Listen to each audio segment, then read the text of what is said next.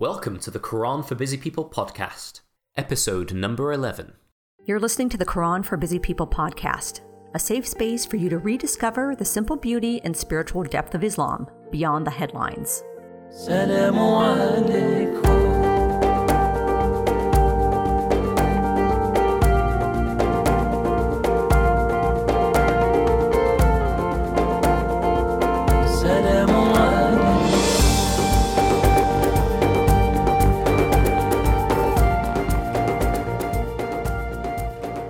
Assalamu alaikum. May the peace, love, and blessings of Allah be with you. I'm the Quran coach Mamoon Yousaf, and today's podcast episode is called The Goal Delusion.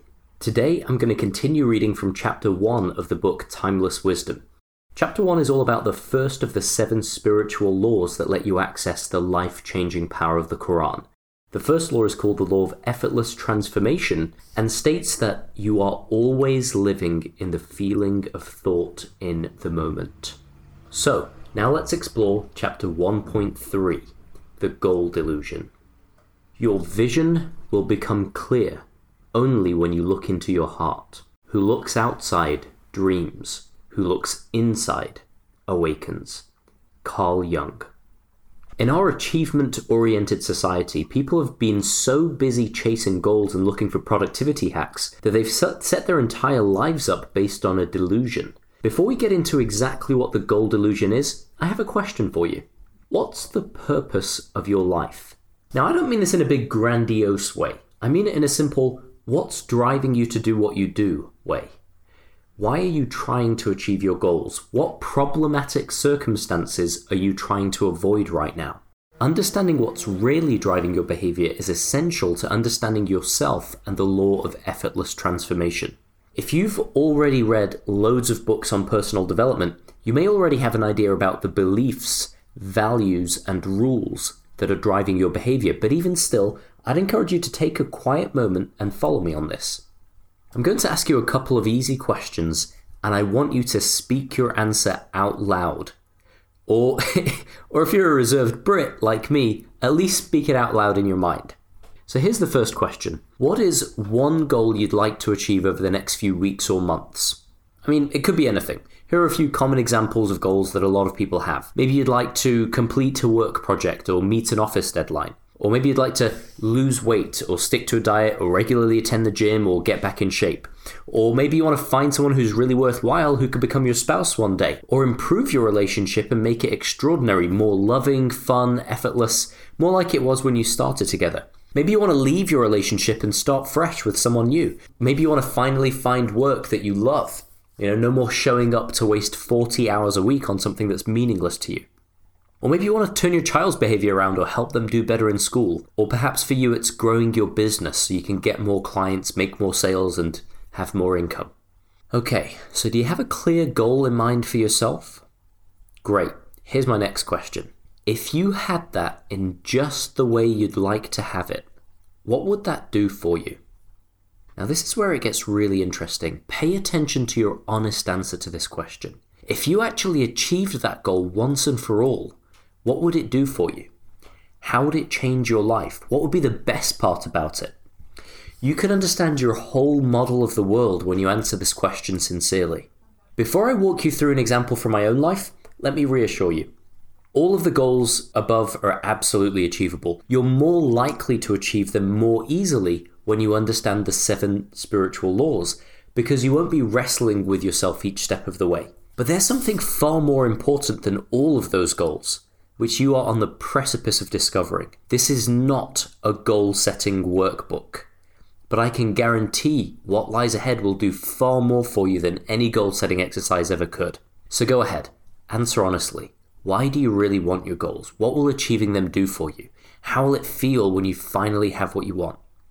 So let me walk you through an example from my own life. In 2007, I was a student at the School of Oriental and African Studies at the University of London, and I had a very clear goal, which unsurprisingly had very little to do with my studies. I wanted to run the London Marathon, which was 9 weeks away. See, I just read an article in Men's Health magazine, and despite all doubts and fears, I decided, just do it. And it was a very busy year for me. Classes started at 9 a.m. every day, and I had a part-time job in a call center every evening, so I typically got home at 10 or 11 p.m. Nonetheless, I was determined to make it happen, so I woke up at 5:30 a.m. every day, and I got myself outside before my brain could even argue with me. By 6 a.m. I was in the shower, feeling like a champion, with plenty of time to pray and eat breakfast before starting the daily grind. Weekends were reserved for longer 1 to 3 hour runs. So in all the busyness of my life, I rarely stopped to ask the question, why? And I remember talking with my personal coach at the time, and the conversation went something like this. The marathon coach. Coach, why are you running the marathon? Me. I'm running the London Marathon because I don't want to be lazy. I have this limiting belief that I'm lazy and I want to know that it's not true. Coach, when you've achieved the goal and you know for sure you aren't lazy, what will that do for you? Me.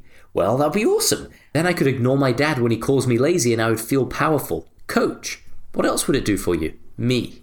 If I wasn't lazy, then I could really focus on my studies and get a first to my degree and get all my assignments done before the deadlines. Coach, and what would that do for you? Me. Well, then I'd get a first-class degree. I'd be accomplished and successful. I'd be proud of myself. My parents wouldn't be able to have a go at me anymore.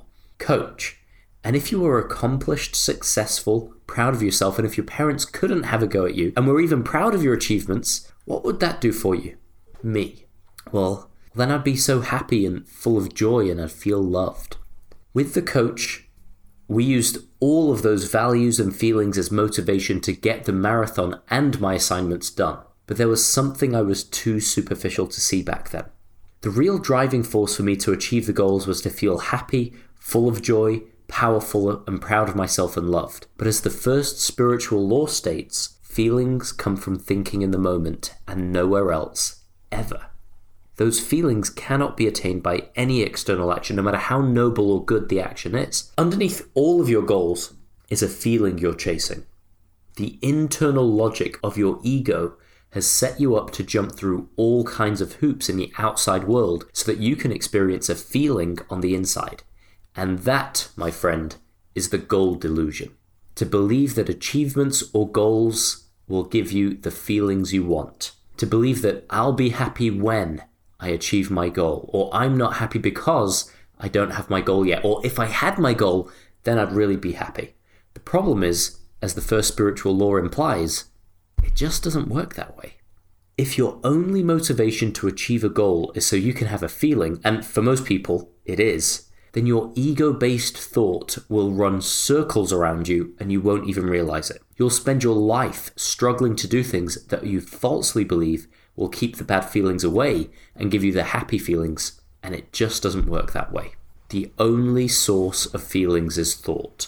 Everything else is an illusion. Now, reading those words or hearing me say those words or even memorizing those words won't get you there. In fact, there's nowhere to get to. You need to quiet your mind right now and realize this for yourself. Look at your goals. Look at the reasons you stated for why you want your goals. What feelings are you chasing? Love? Happiness? Exhilaration? Bliss? Accomplishment? No goal will give you any of that. Not even your goal. In the end, I did run the London Marathon in 5.5 hours with only 9 weeks of training. And I did feel proud of myself for a little while too, because I gave myself permission to have thoughts that bring the feelings of accomplishment. Those feelings, however, went away as soon as I had another disempowering thought. Ultimately, running the marathon didn't give me the power, freedom, love, and joy I was searching for. No external achievement can make you feel anything. That's not where feelings come from. The only source of your feelings is your thinking in the moment, and as soon as you wake up to this reality, you have a spiritual awakening. But right now you might be having a thought that's blocking that awakening. A thought that's something along the lines of, wait a minute, dude, where's my motivation? What about motivation? See, when I first started to get the first spiritual law, I had a mental block. It was like an objection that I knew didn't really make sense, but I couldn't yet see why it didn't make sense. And it went something like this. If I'm just chasing goals because I want feelings, and you're saying that achieving goals doesn't cause feelings, then what will happen to my motivation? Wouldn't I just stop doing things altogether? I can see now how crazy that thought is. You know, it's kind of like a story my coach once told me. The coach and the dog.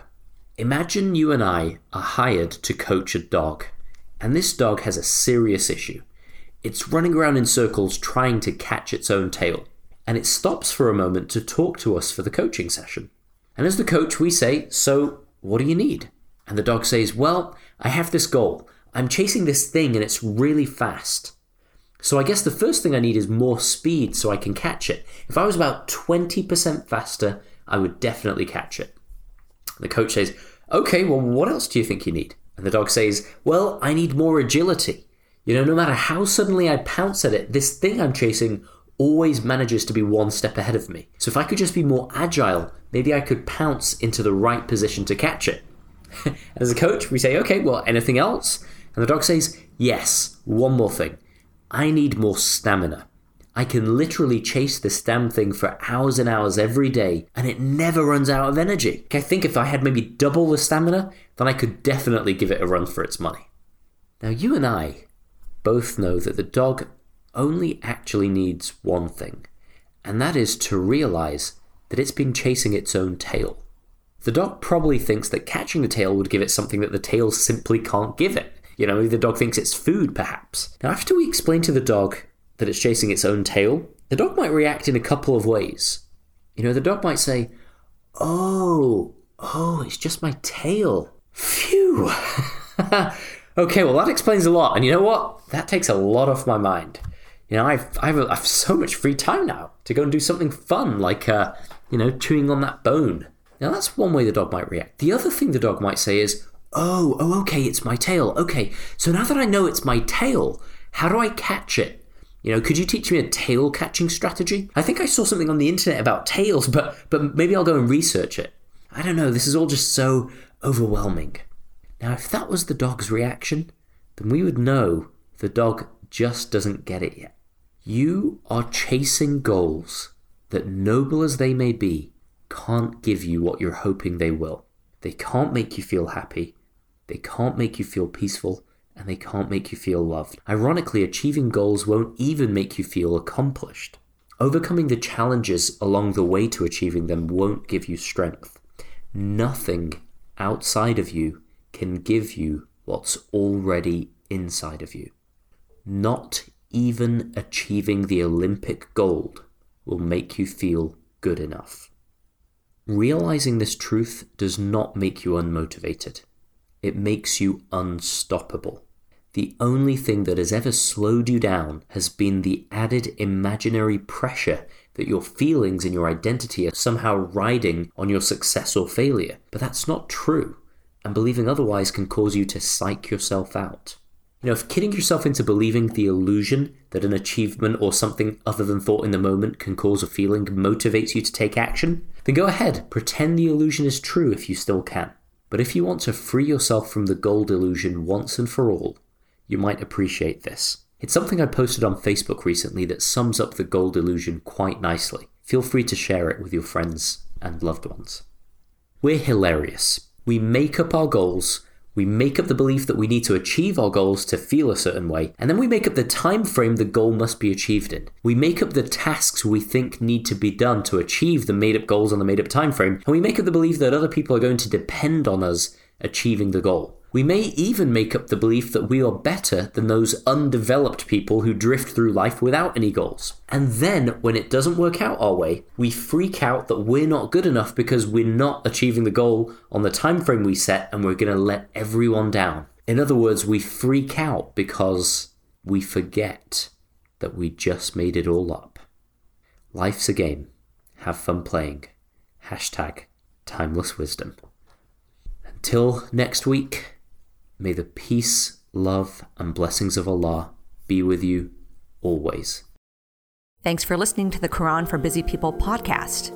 If you enjoyed today's podcast, please subscribe and leave a positive review. That way you'll receive fresh, new, enlightening episodes every Tuesday, and many more people will benefit.